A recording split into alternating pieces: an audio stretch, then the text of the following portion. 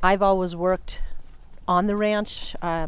We gather cows, I fix fence, we pull calves, I do everything.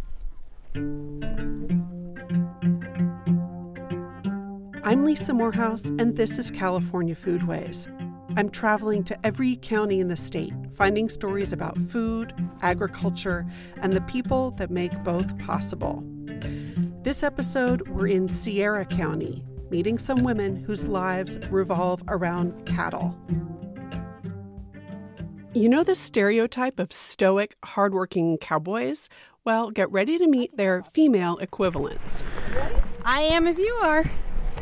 Mother and daughter Cindy Madalena and Annie Tipton live on the Madalena Ranch in Sierra Valley.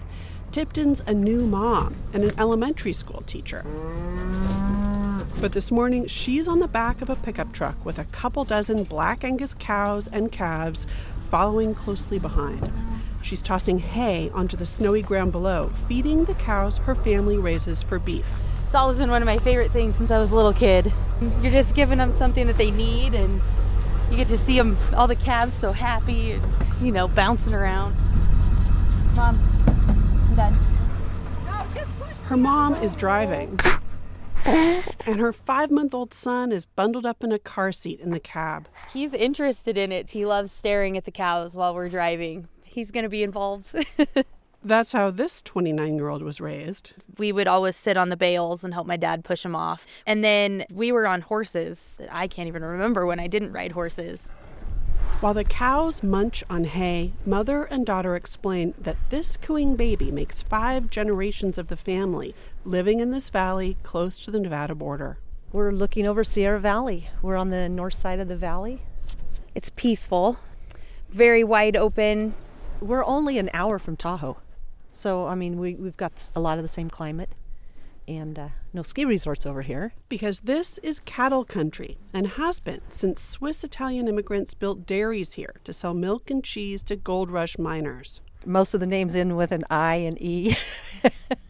Lots of their descendants still live and work here. Well, Bertinoli, Martinetti's, Genassis, Polistrini, Roberti's, Ramelli's. Cindy Madalena says instead of dairy cows, now they raise all-natural Angus beef, which they sell at auction. I've always worked on the ranch. We gather cows, I fix fence, we pull calves, I do everything. And everything includes working jobs they call off-ranch. When our kids were smaller, the cow prices were not good, and I started cleaning houses. And I worked in the local dentist office for 5 years. When the family really needed the extra income. Worked for some great people, but I'm not an inside worker. I felt like I was in prison, and I wanted to come home and work on the ranch. So when they could afford it, the family made further cutbacks in their budget. And she did. The Madalenas are typical. In nearly half of all farming and ranching families in California, at least one person who works on the ranch also has a separate full-time job. Nationally, the numbers are even higher. I think a lot of us are willing to not make a lot of money to keep our lifestyle and to keep families on the ranch. We all work together. One thing they all do is roping. They practice on dummy cows, basically pieces of wood with heads and horns attached. We really do use these a lot. Annie Tipton takes me in her backyard to show me how. But she says only the last couple generations of women have been so hands-on with the outside work. When I think back to my grandma's never roped and, did that kind of stuff on the ranch, where now we all love to. When I was little, this is what I wanted to do. I wanted to be on the ranch. Tipton says she never wanted to do anything else. So after college and a desk job in the cattle industry, now she and her husband live on the ranch her parents own. Her husband's the muscle of the operation, and Tipton works here every day.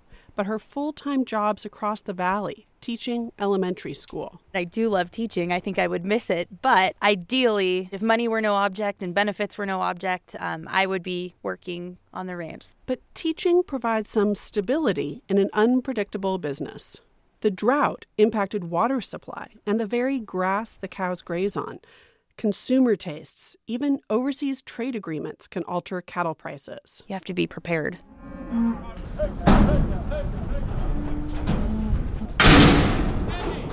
Early the next morning, mother and daughter and each of their husbands are working at their corral, along with their neighbors from the Pasquetti Trucking Company.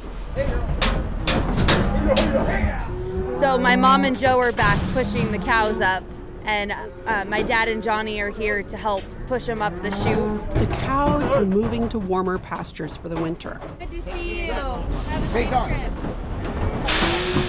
Most of them belong to her parents, but Tipton and her husband are slowly buying their own, in part because of her teaching income.